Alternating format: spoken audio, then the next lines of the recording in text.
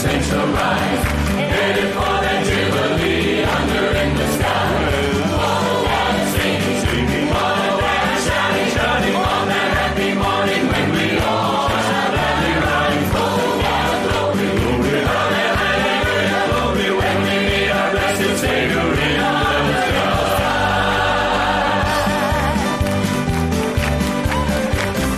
And with all the heavenly hosts we begin to sing, singing and the Holy Ghost, how the hymns will ring.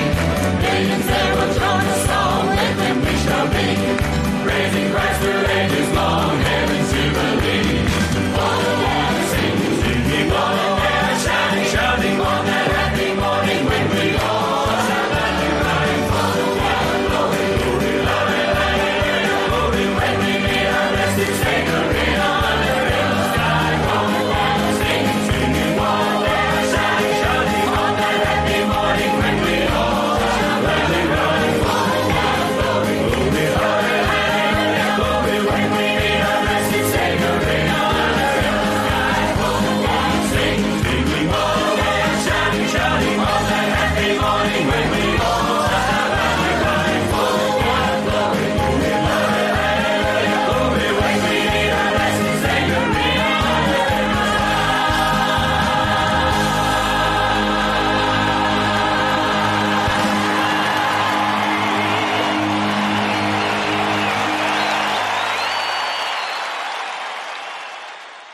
Hello, everyone. I'm Chaplain John McTurnan, and this is our Tuesday night Bible teaching night. And we have been in the book of Daniel for quite a while now, and there's a lot of material to mine out of these, the 70th week prophecy.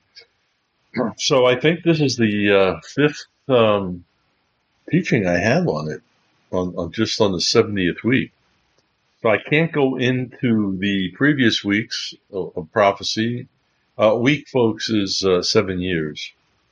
So the prophecy is for 490 years. That's 70 weeks, weeks of sevens. It's a Hebrew expression for years. So it's 490 years.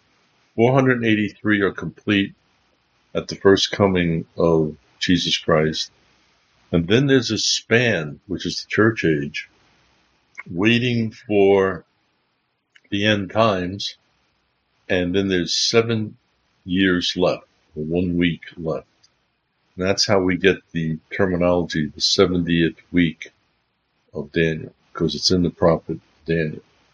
So I'll be getting to that shortly. And then tonight we have here Sister Kathy. Hello, Kathy. Good evening, Chaplain John and everybody. Okay, I'm glad you're here. And well, I had already dozed off, so I will be signing off and whenever I have to. But thank you. You're still busy about that house? Yeah, I am, and it's just I was there all day today, and hopefully she's coming tomorrow to buy some more stuff. And then I'm just about ready to call the nonprofits to come pull it out. All right. Okay. Thank you. And then Sharon, how was your day, Sharon? Well, I've had an absolute crazy day, and nothing on my computer would work right. And, of course, it's my fault. And I pushed the wrong tab or something like that, and I can't get anything to want to work right. And I said to myself, oh, man, am I going to be able to listen to Chaplain John? And so earlier I... the world's coming to an end. The world's coming to an end. Oh, well, close to it, real close. And I went to Rumble, and I could see all your old stuff and everything. And I messaged my son. I goes, well, I think we'll be able to listen, and I'll be able to send you a link. And so I was just praying for that. And guess what? What? You're the only site that's working right. Oh, okay. All right. I mean, I kid you not. I messed up the computer. I'll have to work and get everything reorganized tomorrow. But For some reason, I could not mess up Rumble or your Bible teaching. Okay. You tried. And I You know tried, but you Bobby's couldn't do happy. it. All right. And here Yeah. is Rita. Hello, Rita. Good evening, it's Elton John. I'm glad you're here. Yeah, I'm glad to be here. Thank you. And then we have Paula Jean here. Hello, Paula Jean. Good evening. God bless you. I'm glad you're here. And Me too. Would this be Randy and Gigi and Randy by any chance? It is.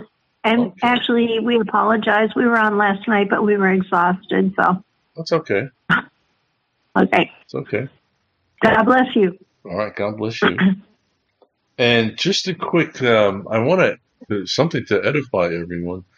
Well, first of all, in a rare occasion this morning, the sound was very poor.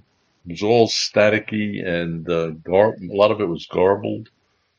But Pastor Zephaniah came from Kenya, and my Sister Kathy, I think you left when Zephaniah came, right? You weren't there. I left when Alex was on, Yeah. so I wasn't even there. I didn't even hear Zeph. Yeah, so Zephaniah came, and I heard. and I had trouble picking him up, and I wasn't able to get back to him, Sister Karen, because I wanted to hear clearly. But anyways, I've got the brochure up. It's in his language, Swahili, and this is set fire, spiritual fire. And in March, they're having a pastors' convention. Did he say 500 pastors, Sister? Oh, yes, he did. Yeah. They're having 500 pastors for 2 days, and they want this. Of course, this would be over Zoom. Zoom is fine. And they want me to teach on the brochure that it is ignited a fire there in East Africa. Awesome. That's tremendous. And then he was. Excuse me, Sister? Does that coincide with Pastor Dove's 7 Nation? No, his is in May. May. Yeah. And yours is in March. Right. Awesome. Right. And they gave the brochures out in Makuru Kayaba, which is the area of Nairobi that Zephaniah is in. And that's what was breaking up. I really wanted to hear, because he was excited about the reaction to the Muslims, to the brochure. They had given it to the Muslims. It was definitely bad sound. Yeah. And a lot of people have read it, and they've confessed Christ right on the spot, and they're joining his church. So you got the chat room here in Rumble. They're all excited right now. Trump has just taken Michigan by storm. Okay. I thought you said I had them all excited. I thought they were excited about what's going on in the 500 pastors coming. You two kind of run hand in hand. Okay. So, Sister Kathy and everybody else, we have 500 pastors in Uganda that Pastor Zephaniah, the pastor that's ahead of a ministry called Pastors Teaching Pastors. He has 500 pastors under him. They've joined this about the prophecy and the coming of Christ. And also in Uganda, you have the college with 1,000 students, and then they have outreach to like 1,000 alumni. They're part of. They're joining. This is setting fire, folks. I want everybody excited. Please, this prophecy that the Lord's given me here, putting it in a brochure form. It's like a sermon. It's like kind of a sermon.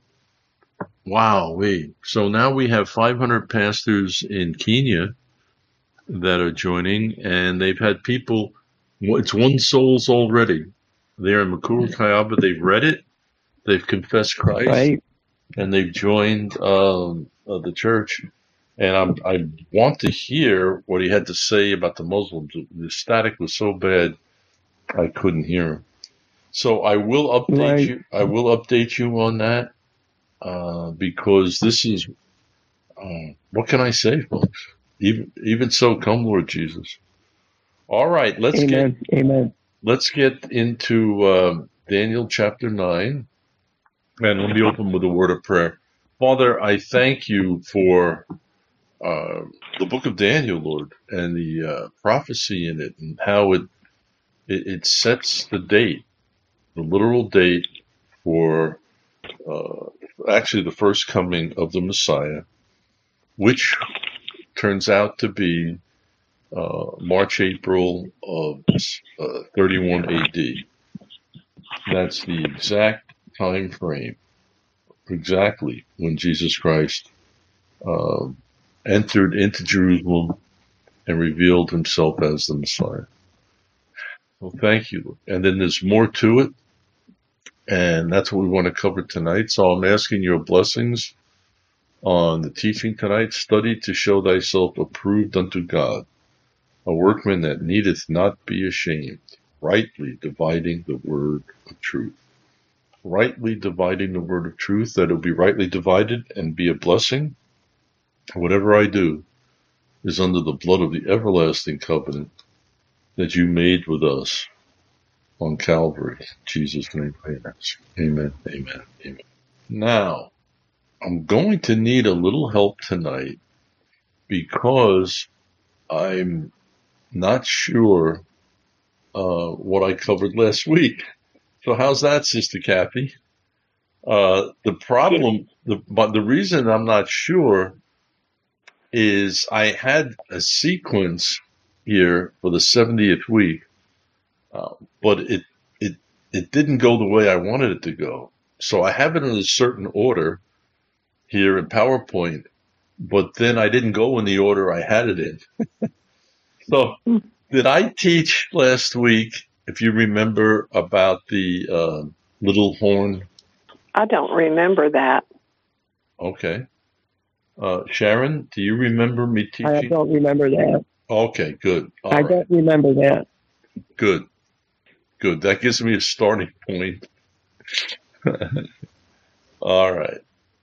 So what I'm going to do now, I'm going to start. Let me get it over so you can see it. I got to remember that. Okay. So this is Daniel's 70th week and the second coming of Jesus Christ. Now, he comes at the end of the 70th week. That's the end of the 490-year prophecy.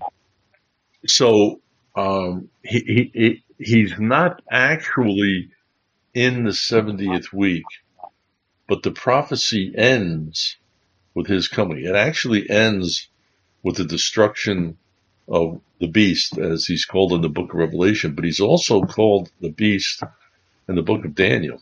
And I want to show you that also. So I want to cover this because it's important.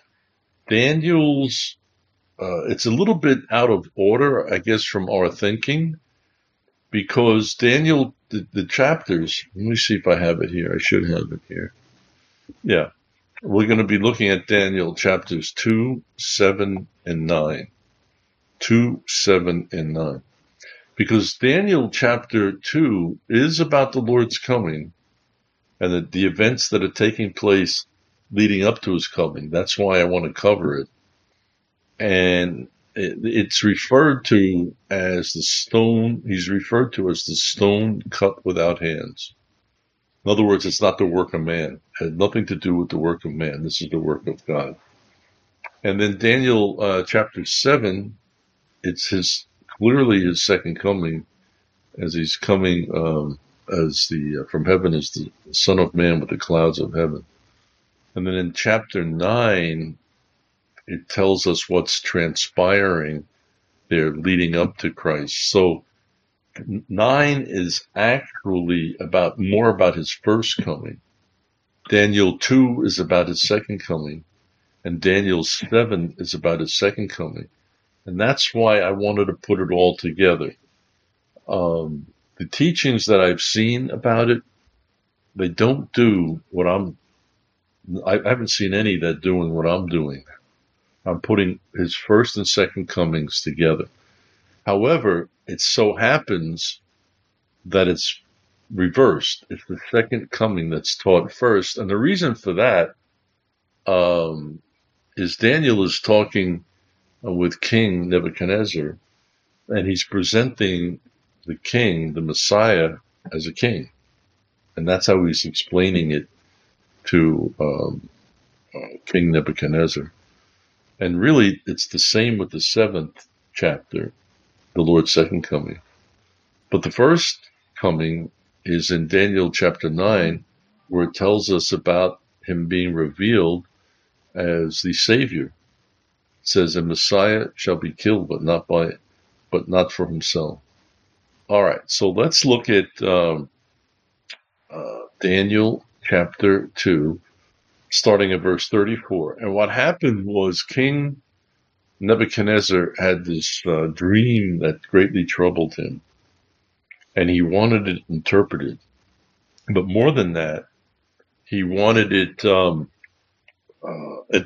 He wanted them to tell him what he wasn't going to tell them what the dream was about. His soothsayers there. They had to tell him what the dream was about and then interpret it. So no one in his kingdom there could do it, and he was going to put them all to death. But Daniel interceded, and he told them what the dream was, and then he interpreted it. So what we're looking at now, basically what it was, there was 4 kingdoms coming on earth. And there are actually way more than 4 kingdoms. But the 4 kingdoms have to do about Israel. And Israel in the land. So the first one, let's put it this way. The nation of Israel under the authority of Gentile kings. So the first one is about King Nebuchadnezzar. And that's an image of a man, and his head is of gold. Then the second one is like the chest, and he has a breastplate on, which is silver. That's the Persian Empire. Then the third one is sort of the midsection of bronze. That is the Greek Empire.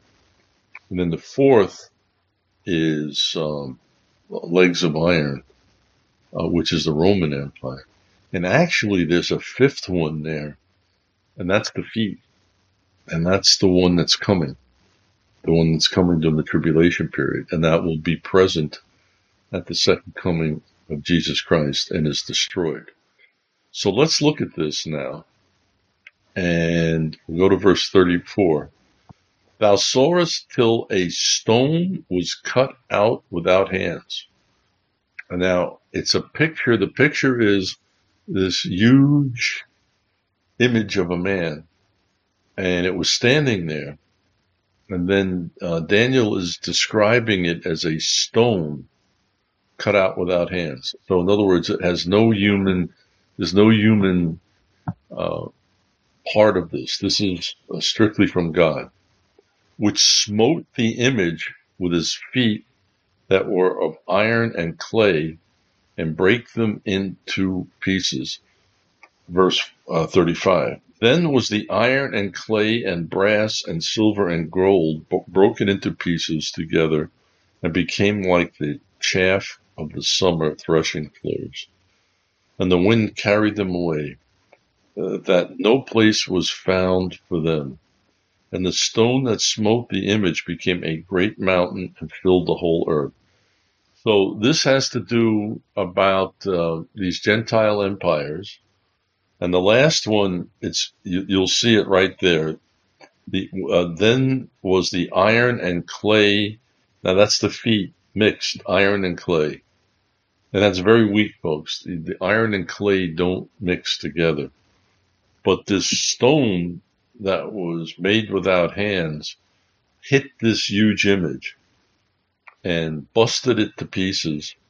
So there was nothing left of it, just like chaff there, like hay when you're threshing on the threshing floor. The wind blows it away, dust, it becomes dust.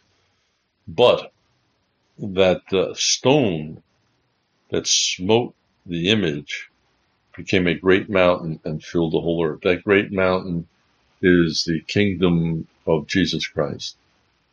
So this has to do about Christ's second coming. Now it continues, the stone cut without hand.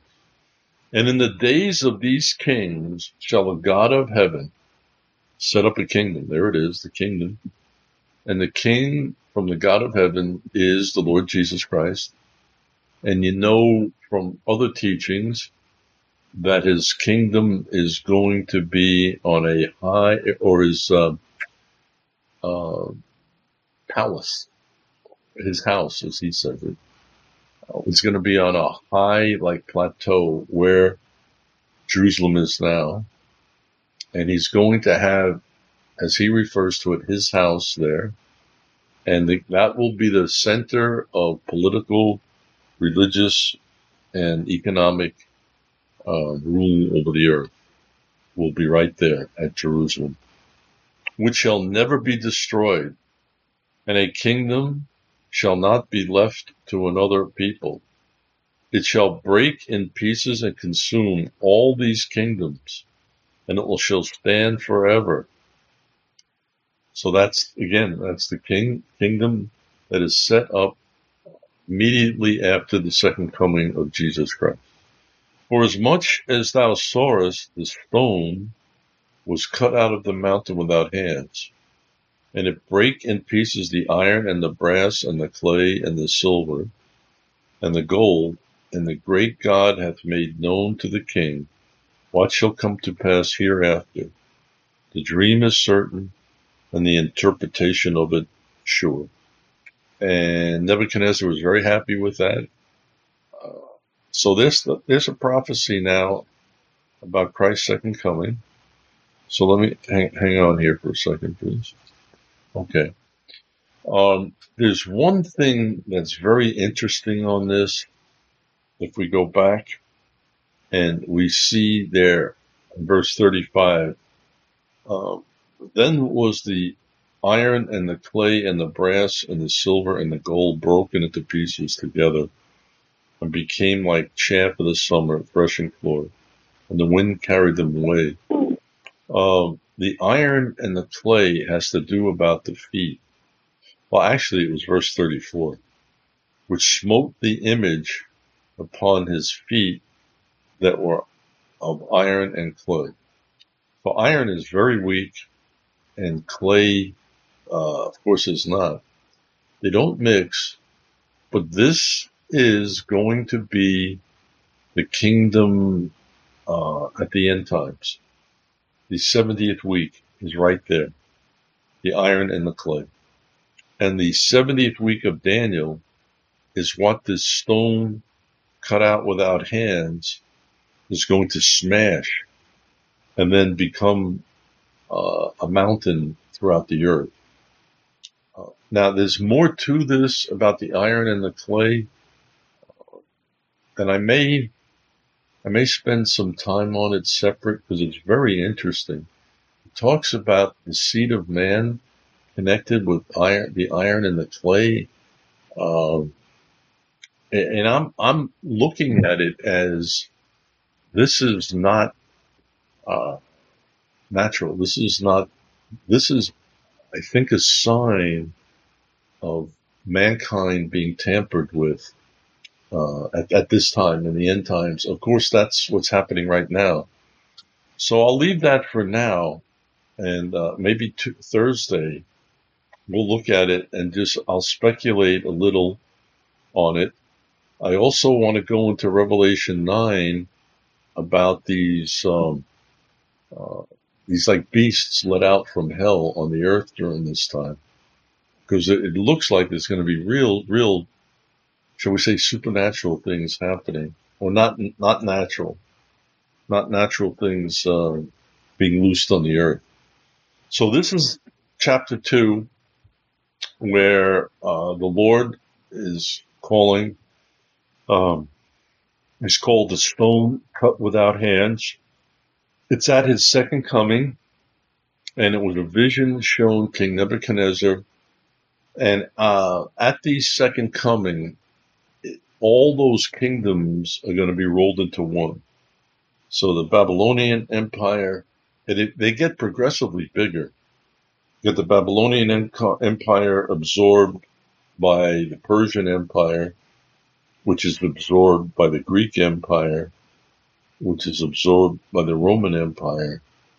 So all of them are like there in the last days. That's the picture you get from that dream and Daniel's interpretation. But the last one is feet as clay and iron.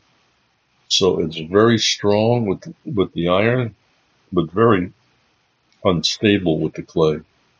All right, so let's go over to Daniel chapter 7 now. And this is again about the Lord's second coming. And he is called the Son of Man.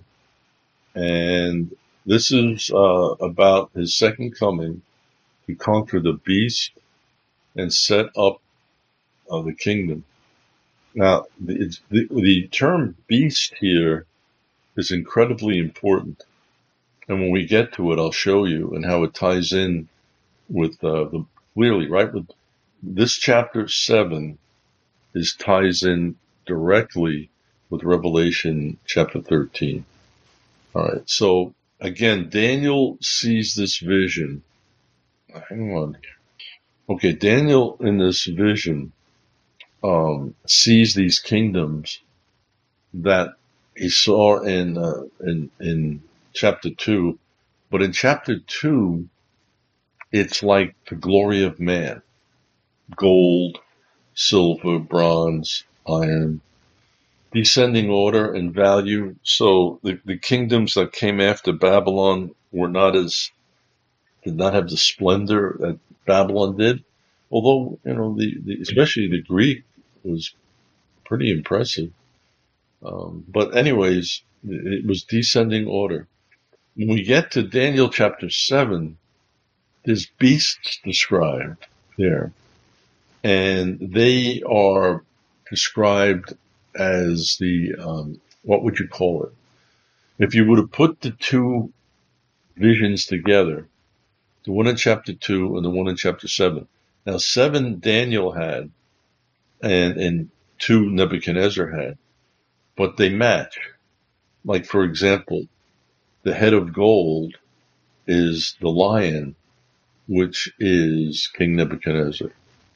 And then you come down to the silver, and that's the Persian Empire.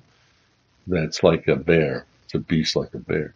Then you come down to the bronze, and that would be Alexander the Great, which is looked at this beast with the wings, and it's like sort of a leopard and all. And then you get the one that he saw, iron, and King Nebuchadnezzar saw iron, and then in Daniel's, it's a ferocious beast. It's like not human, and it's different than all the others. So that leads in then to those kingdoms being destroyed, and then a throne seen in heaven. And that's Daniel chapter 7, verse 10. So a fiery stream issued and came forth from before him. Now that's before the Lord sitting on his throne is referred to the Ancient of Days. Thousands ministered unto him, and 10,000s times 10,000 stood before him. The judgment was set and the books are open. So what happened is Daniel saw this broad view of heaven from what we would say in the book of Revelation, chapter 4 to chapter 20, because the judgments are set forth in chapter 20 after the tribulation period after the millennial reign of Jesus Christ. So it's a broad, sweeping view of heaven. In verse 13, and I saw in the night visions, and behold, one like the Son of Man came with the clouds of heaven, and came to the Ancient of Days, and they brought him near before him.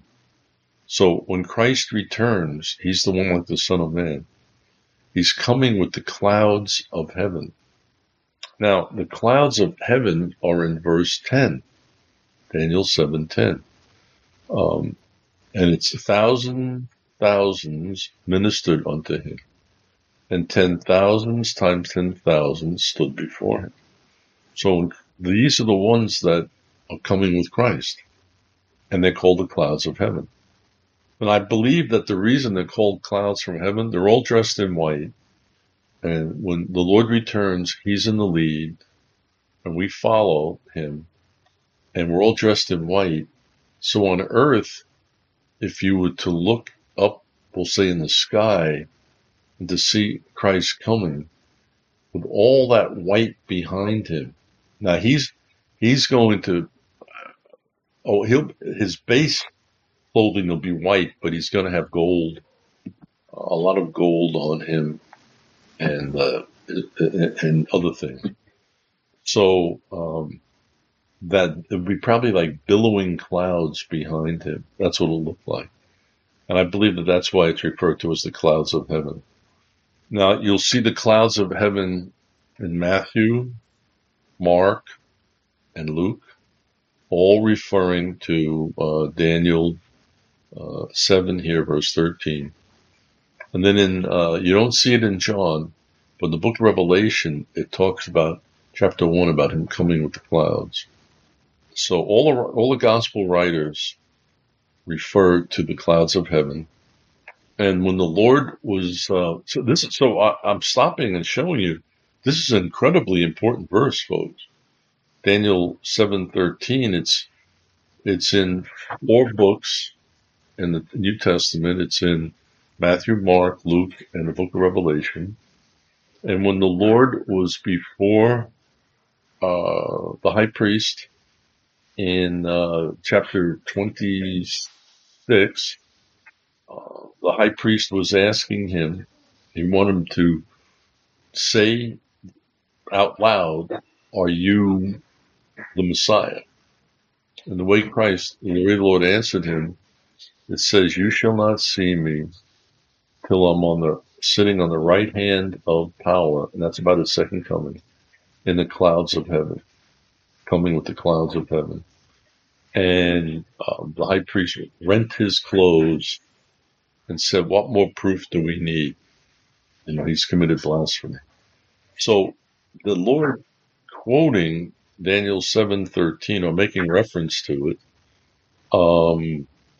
was what the evidence the high priest used to send them to the cross.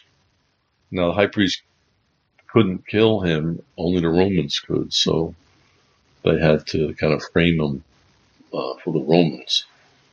But that's the verse, folks, right there, Daniel 7:13. That is a powerful verse, as it's found. It's actually found twice in Matthew, where I don't think it's twice in Mark or Luke, as I come to think about it. But in Matthew, it is at the Olivet Discourse. He tells his disciples when he returns, he's going to be coming on the clouds of heaven. And then just a little later, he uses that same expression before the high priest. So it is a significant verse in prophecy, very significant, about his second coming. Daniel 7:14. And there was given him, now this is the Messiah, the Son of Man, and there was given him dominion and glory and a kingdom, that all people, nations, and languages should serve him. His dominion is an everlasting dominion, which shall not pass away, and his kingdom that which shall not be destroyed. So actually 13 and 14 going together, are very important because you could see that the Son of Man in verse 14 is King Messiah coming to set up his throne on earth. So that is Daniel chapter 7, also about the second coming of the Lord. Now let's go to chapter 9. And 9, he's called the Most Holy and the Messiah. Now, the second coming here is about setting up the kingdom. So when we go to verse 24, and 70 weeks, that's 77s, 490 years, are determined upon thy people and upon the holy city to finish the transgression, to make an end of sin, and to make reconciliation for iniquity, now, and to bring in everlasting righteousness. To bring in everlasting righteousness is Jesus Christ. He is righteous. There's no man on earth righteous. He is righteous. And it's called bring it in. That's his first coming, folks. They were to recognize him and accept him and believe in him when he came. That's when he came on a donkey the first time. Everlasting righteousness. Now notice where it says to seal up the vision and prophecy. That means fulfill it. Fulfill it. And then after it, it says, and to anoint the most holy. So they are to bring in everlasting righteousness and to seal up the vision and prophecy. Okay, to fulfill it, to end it. But then like an afterthought almost, it says, and to anoint the most holy. Now, of course, to anoint the most holy would be to anoint Jesus Christ as the King of Israel. That's what it means to anoint the most holy. So in Daniel 9:24, you have the first coming to bring in everlasting righteousness, and then you have the second coming to anoint the most holy. So what happened was, excuse me, after the Lord returned, or after he was showing that he was the Messiah, we call that Palm Sunday. He will be cut off, but not for himself, because he's going to die for the sin of the people. So this is first coming, right there. So Daniel 9 is leading up. Most of Daniel 9 is about his first coming. However, it remains to anoint the most holy. That's still the function of Israel, folks. That's not been rescinded. So that is going to take place during his second coming. So the first part of this prophecy, the 483 years, is to fulfill everything up to, in Daniel 9:24, up to anoint the most holy. And then the part about he's going to be cut off, but not for himself, that's all about his first coming. What's left is to anoint the most holy. To anoint the most holy. And this we see will be at the end of the 70th week.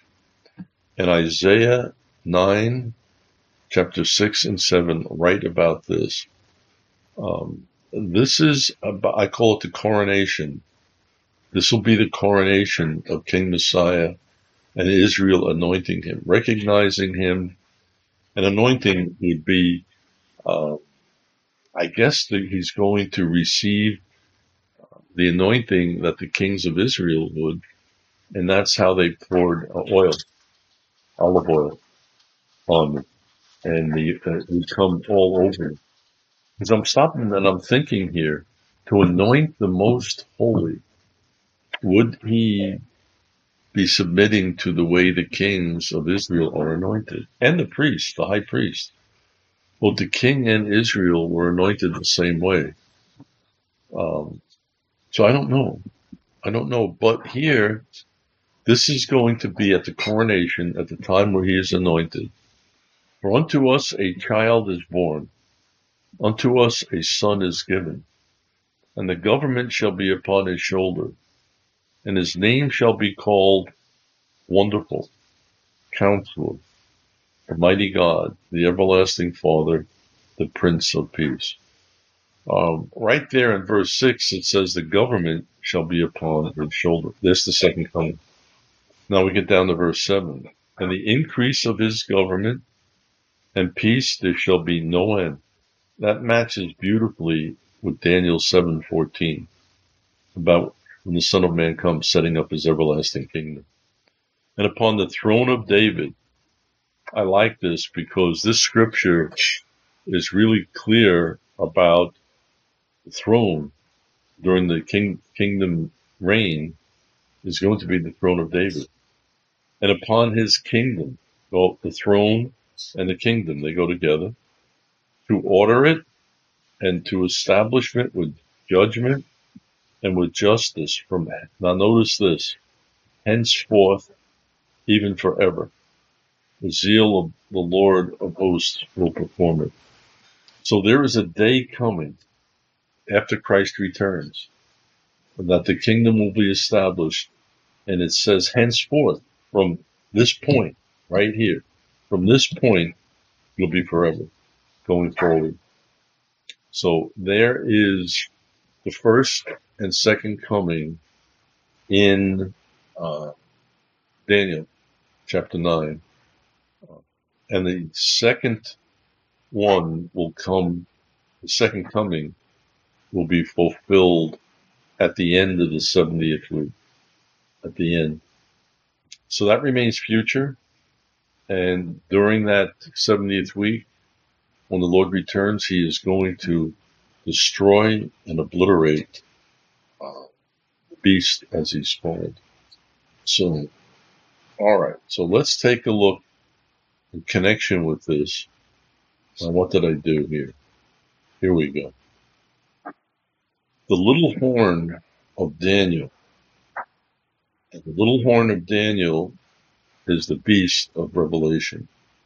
Now, these are the kingdoms that I had mentioned earlier already that Daniel saw in his vision. And they match what Nebuchadnezzar saw. Nebuchadnezzar saw from the outside the majesty of these kingdoms. But Daniel sees how God sees them as beasts. So let's go to Daniel 7:2 now.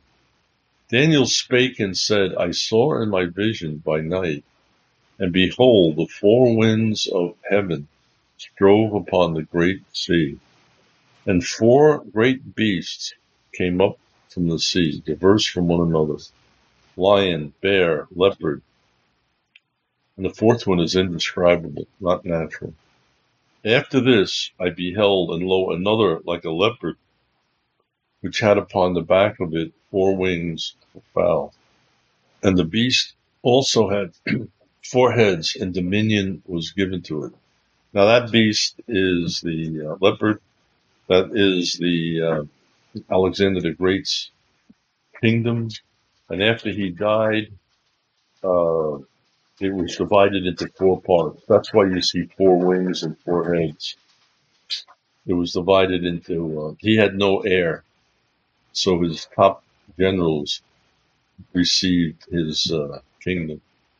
Now, amongst these horns, as they're referred to, the horns represent power.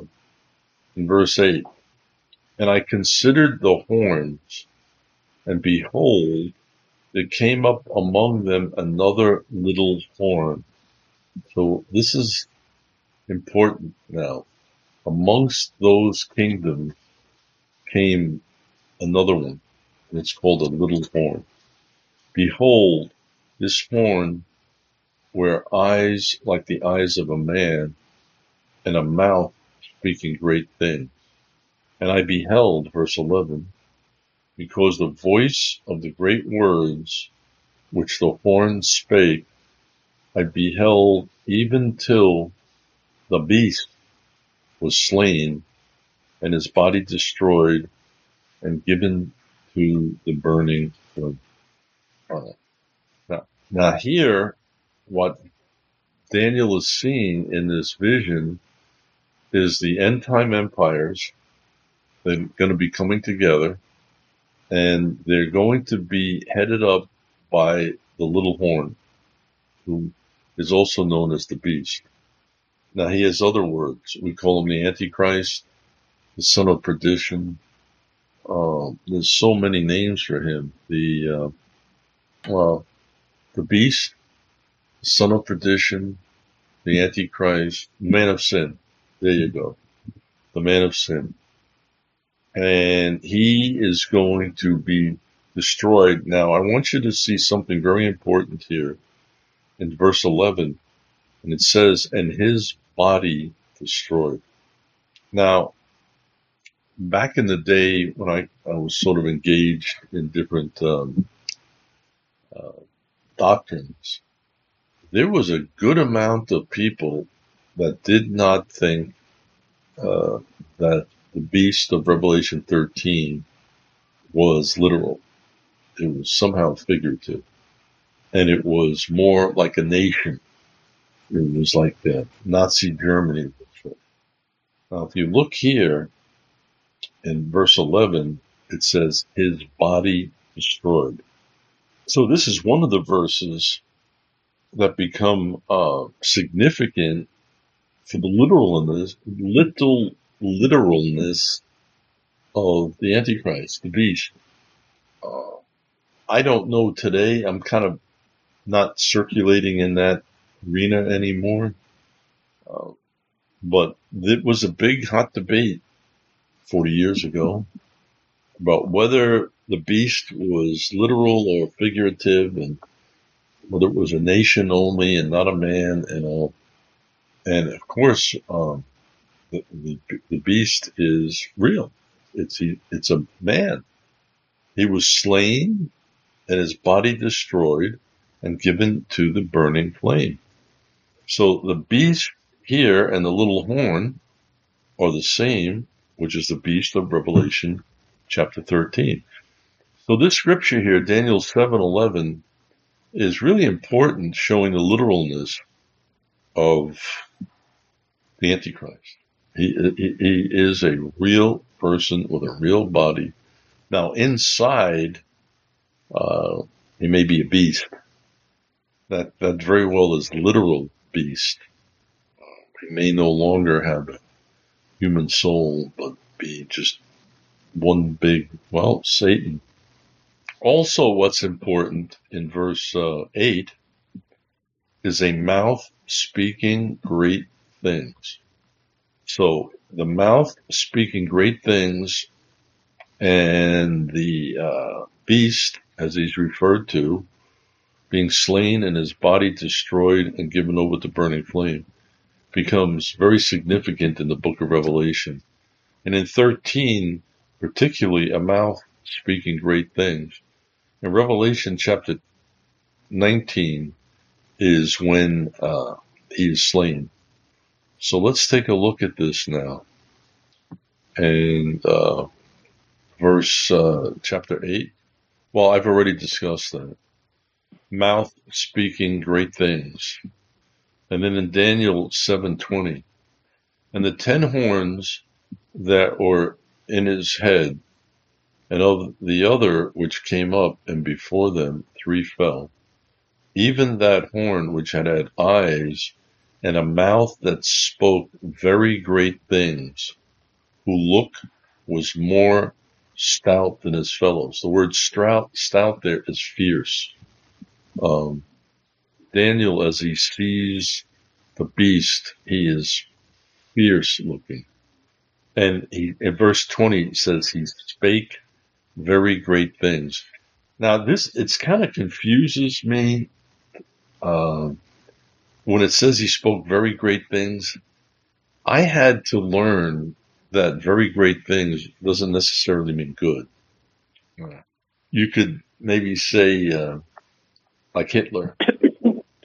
When I saw Hitler give speeches, and back in Germany there. He looked like an insane madman to me. I didn't understand German.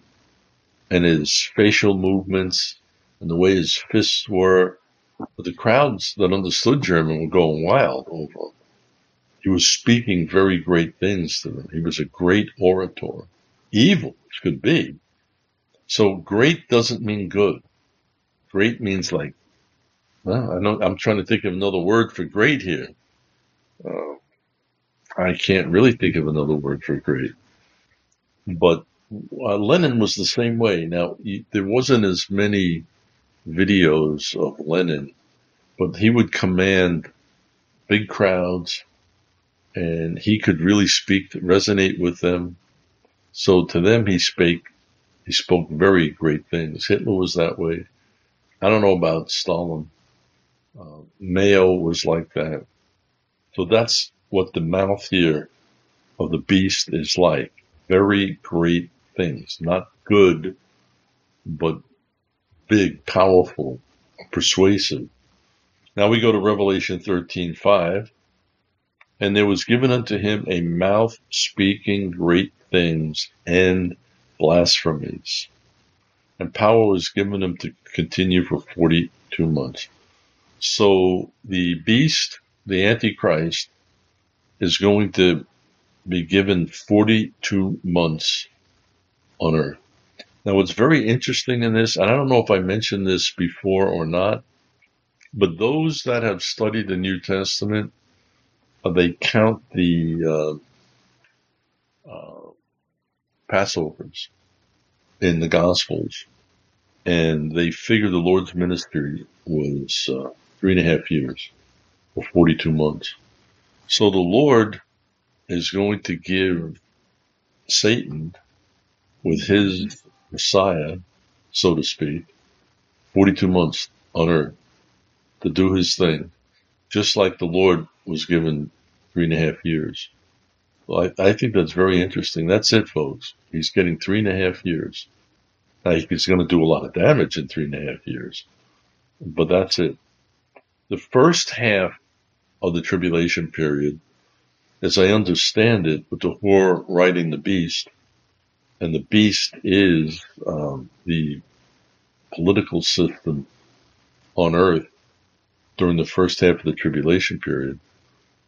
He is a powerful player in that, and he comes out of it to lead and declare that he is God for the last 3.5 years. So he is a bad guy, folks, in the first 3.5 years, because we know when we look at the fifth seal in Revelation 6, that the people that are slain during the first 3.5 years, they are crying out for the avenging of their blood. And when we look over at Revelation chapter 17 with the whore of Babylon riding the beast, 13:6 says, and the beast was drunk with the blood of the saints and the martyrs. Drunk with it. And that coincides with those that are under the altar in Revelation chapter 6, the fifth seal. So the Antichrist, the beast, is going to be a major player in the first half in using the government to kill everybody that will not come under the whore of Babylon system, the harlot religious system, which I believe is paganism. It's going to be classic paganism, the religion of the tribulation period. And that's why I've been saying for years that communist China, communism is going to fall, because communism is not going into the tribulation period. Worshipping the pagan idols will be. And the same with Islam. I believe Islam is going to be broken over the first battle of Jerusalem. And as we know it, it's going to be smashed. And a lot of Muslims are going to come to Christ, and a lot are going to go under the whore of Babylon. All right. So the man of sin, the son of perdition, is going to be a great orator, like Hitler. Now, here's two more scriptures about his speaking.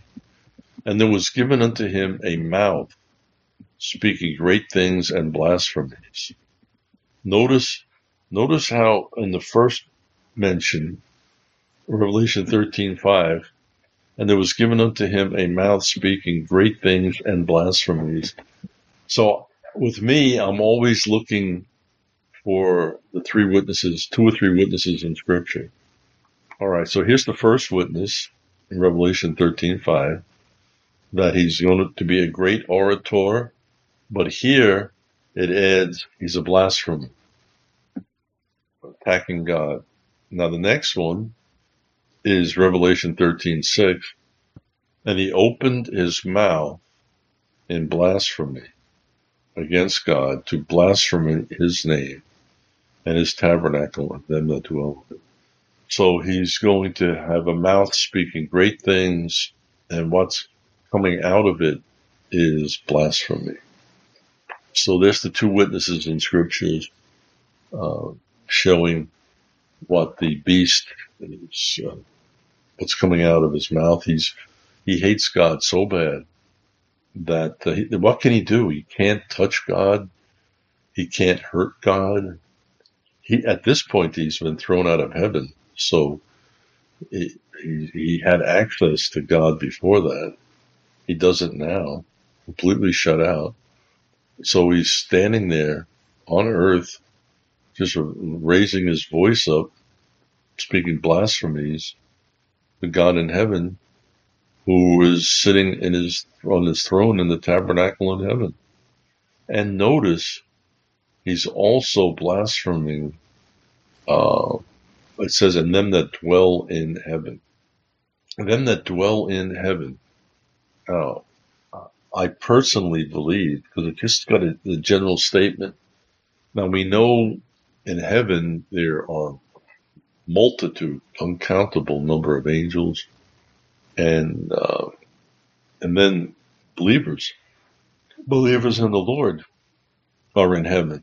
And I think that he's going to be blaspheming us, because I don't think the angelic realm has a play in this.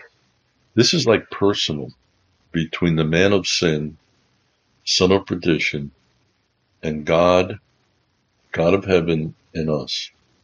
So he could not, we trust in Christ. We were raptured and we're in heaven now. So he's blaspheming God and them that dwell in heaven. So it's not limited to the Lord, but to us also. So there's the two witnesses for the tremendous blasphemy of this man. And then it talked about the where it's going to end up for the little horn, the beast. So Revelation, Daniel 7:11, I beheld, then because of the voice of the great words which the horn spake, I beheld even till the beast was slain, and his body destroyed, and given to the burning flame. So he sees the destruction of the beast, because he's actually referred to as the beast. Revelation 19:19. And I saw the beast and the kings of the earth and their armies gathered together to make war against him that sat on the horse and against his army. Now here is how long the war took. And the beast was taken, no time at all. And with him the false prophet that wrought miracles before him, which deceived them that had received the mark of the beast, and them that worshipped his image. These both were cast alive into a lake of fire burning with brimstone. That is the final abode, folks. The final place for the wicked is the lake of fire burning with brimstone. Hell, as we know it now, is like a holding pen. They're suffering in hell, waiting for the great white throne judgment. And after the great white throne judgment, the people are placed in the lake of fire burning with brimstone. See, and that shows that they were human in some sort, and they had bodies, because you have to place someone into hell like that, into the lake of fire. They got to have a body. So Daniel 7:11 says, "I beheld even till the beast was slain." There's Revelation 19:20, and his body destroyed and given to the burning flame. These both were cast alive into the lake of fire, burning with brimstone. Okay, I think that that handles it. I do go on and discuss the horns. Yeah, and the fourth beast, I think we'll cover in the next time, because I'm going to spend time on that. So that will probably be Thursday. That I'll look at the fourth beast, because it appears not to be human, folks. But that's tonight. That's covering Daniel. Daniel, I wanted you to see the first and second coming of the Lord in Daniel, and all about the things that will be happening during the 70th week, like about the beast and great oratory skills and the end of him and all. So Thursday we'll look to pick up a little bit more on that. I thought I'll probably end it. I think Thursday should end it. But I've been saying that already, but I don't see an end. I see the end game now. So if anybody has any questions, please call in 717-409-5553. Any comments? You're welcome to call in, and we can discuss it. So, Gigi and Randy, do you have any questions there about the teaching tonight about Christ's first and second coming in Daniel and the beast? Yes, I do. I have a couple questions, actually. It was very good. You know, I really like it when you go slowly and then you talk about what you're reading. I appreciate that a lot. It helps us to think along with you. I like that. Okay. I was just wondering, maybe this is not a direct question of what you were teaching, but as you're studying through this, I know that at some point, I know it says that it's going to be every tribe, every tongue, and every nation, but at some point, isn't there going to be the reversal of Babel? In what sense? Well, probably linguistically, I'm assuming. That people would have to speak the same language, even if there is a language, I don't know. And that, because that was obviously a curse at Babel. And so I'm just thinking in there must be something that indicates that it's turned around. So instead of them being scattered, and that's where the languages were scattered, that there's going to be something that allows that to be different than what happened there. That it's going to be some sort of, like I said, a reversal. Oh, it's very interesting. Have you seen that? Yeah, it's very interesting that you should mention that, because in Revelation chapter 14, there's an angel proclaiming the everlasting gospel, and then one warning not to take the mark of the beast. And it said the warning was to every tribe, nation, people, and tongue, language. Right. So they were able to hear it. And then in Revelation chapter 11, when the two prophets were killed, everybody could see it. Everybody could see it on earth, which I'm assuming that they could understand what was going on. So there is an indication for sure that it might be, if everybody can see it, I think it's going to be like over the internet. Some Yes. ways still function. And maybe they have, through AI on it, they can break it down to every language. That is interesting that it is actually possible now. It is actually possible, yes. That's incredible, actually, when you think about it. Yeah, well, all this technology is heading not in a good direction. No, A lot it's of not. it's going to be used to create the 666 surveillance system, complete control over the people. A lot of it is going to be used to create the image of the beast. Right?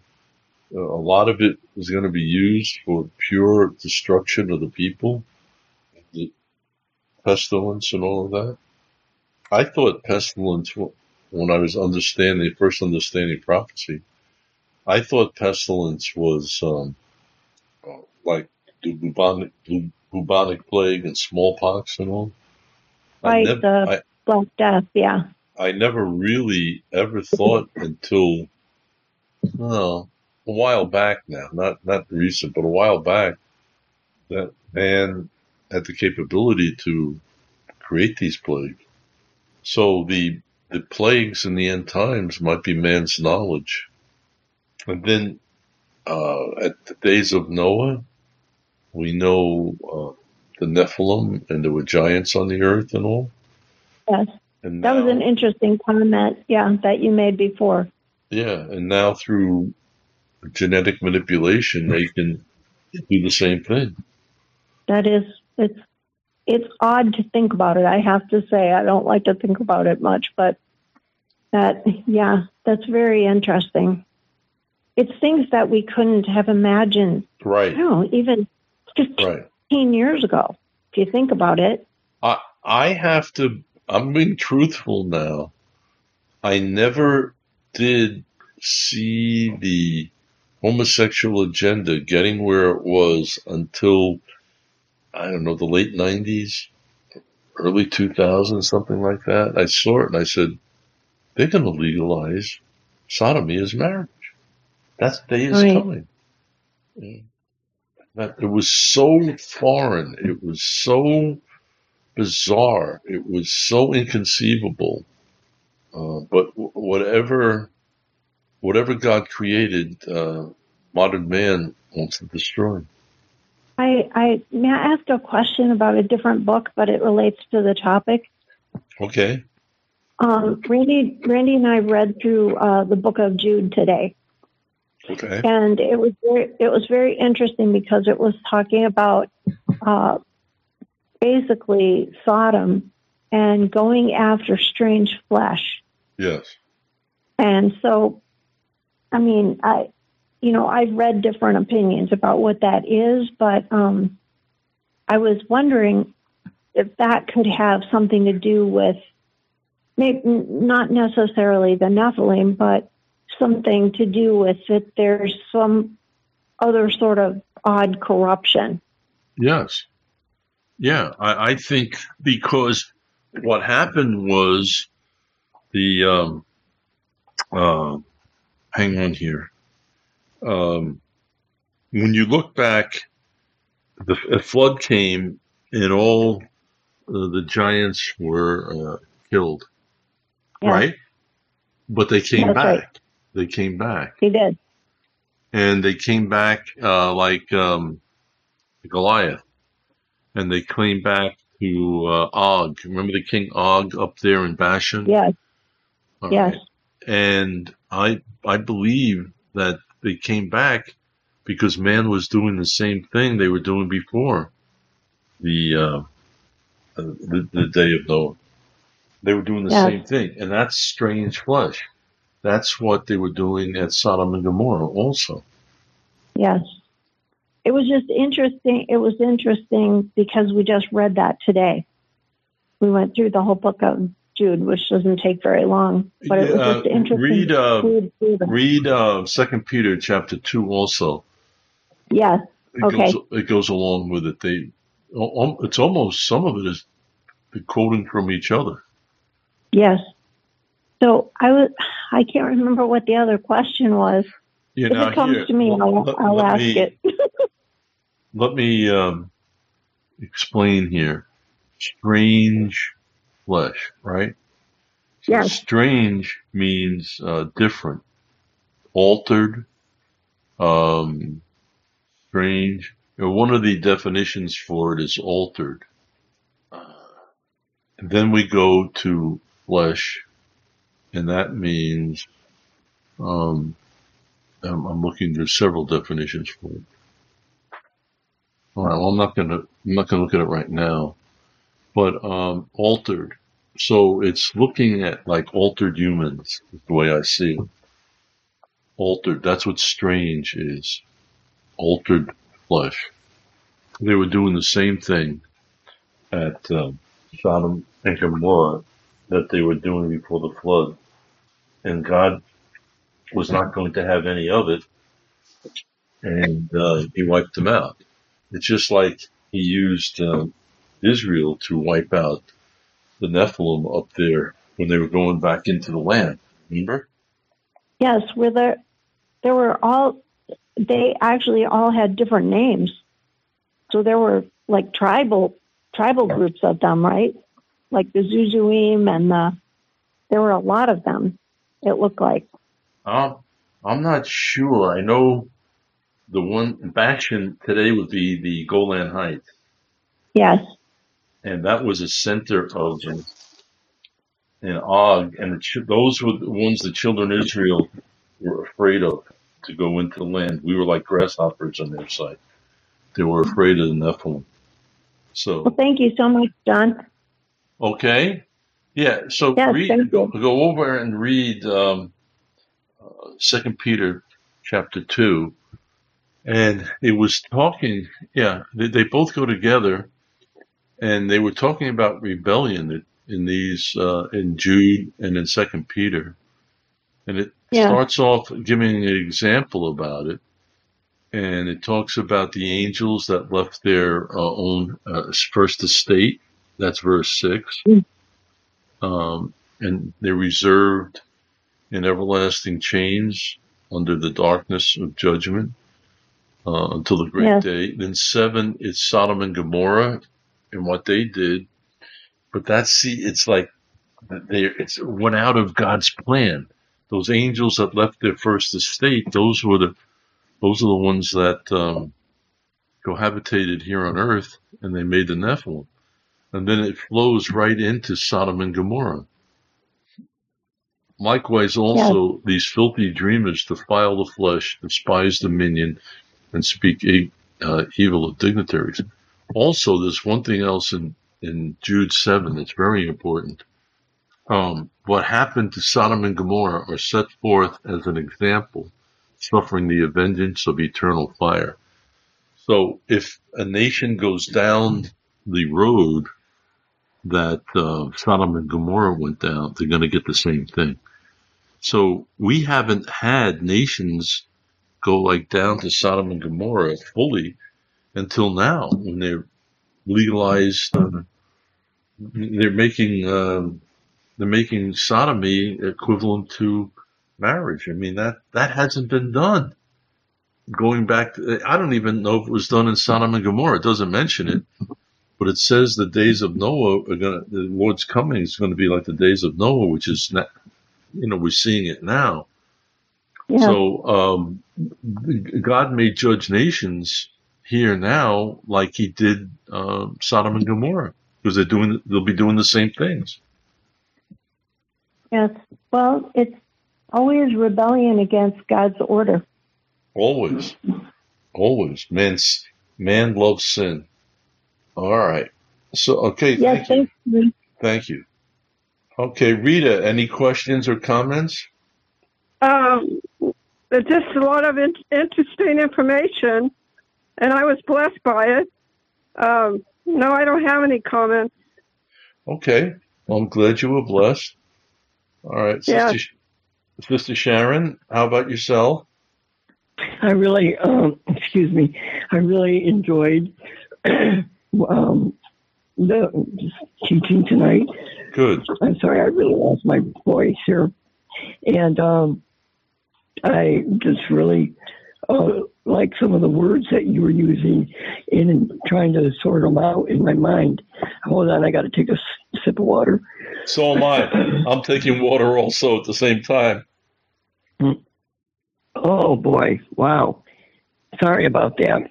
But I really, really enjoyed the teaching tonight, and some of the words that you were using, I could connect them to like what you're going to be teaching next time you talk about this. Even though you say it's only going to probably be one more time, I can still see in my mind's eye 2 or 3 more times. Okay. Well, and it's all good stuff. It's good stuff. Okay. Well, whatever the Lord leads, I don't care. But I really was blessed teaching Daniel 9 because I had taught a lot about and learned a lot as I was teaching it, Revelation, and Daniel really did the same thing. So teaching both of them has really, really, really sharpened me in this area of Daniel. Oh, yeah. Well, of Daniel in general, and then the book of Revelation. Oh, yeah, absolutely. And I just think you did a wonderful job of, like Gigi said, you went slow, and you made it worth your time. Okay. All right. So thank you for that. I'm waiting for you to get back into action here, writing your notes. I miss hearing I was thinking of that today. And I says, man, I got to really start writing again. And I think it's something I'm going to have to do just to do in practice form, just to try to pick up my speed. But I notice my writing is improving. So I'm happy about that. But I got to be able to do it fast enough so that I can give you my horrendous reports. Okay, horrendous. And then we have Paula Jean. Hi there. Yes. And a lot of food for thought. Just a lot of food for thought. One of the things that it helps me with, is knowing how much God already knew when he had all this written about. Yeah. And I know that he would that none be lost, but I am no longer going to be fretting about if some are lost. What my concern now is just that we seek to be led by him to the people that are going to embrace, like the tracts or the words, his good news, so that we spend the time with those people and not a lot of time with the ones that he already knows or have got their backs turned and are stuck and don't want to be delivered. And so I believe that he knows a lot better than I do about that. So I'm just asking for him to lead me and to make most fruitful my time rather than allowing me to waste some of it. So that's what things like this make it clear that there are some that are not going to be saved, and they have chosen it. Right. So I'm no longer, a little mother hen fretting about the children. Remember, go to Revelation chapter 14, and you'll see the 3 angels there. And how they spread the news, right? Right. They give, they warn. It says everybody on earth is warned. Everybody. Yeah. Yeah. And yet the masses go ahead and take the mark of the beast. Right. You're warned. And now in Revelation 14, that's after the rapture, right? Yes. Okay. Revelation 14 is taking place at mid-tribulation. Right.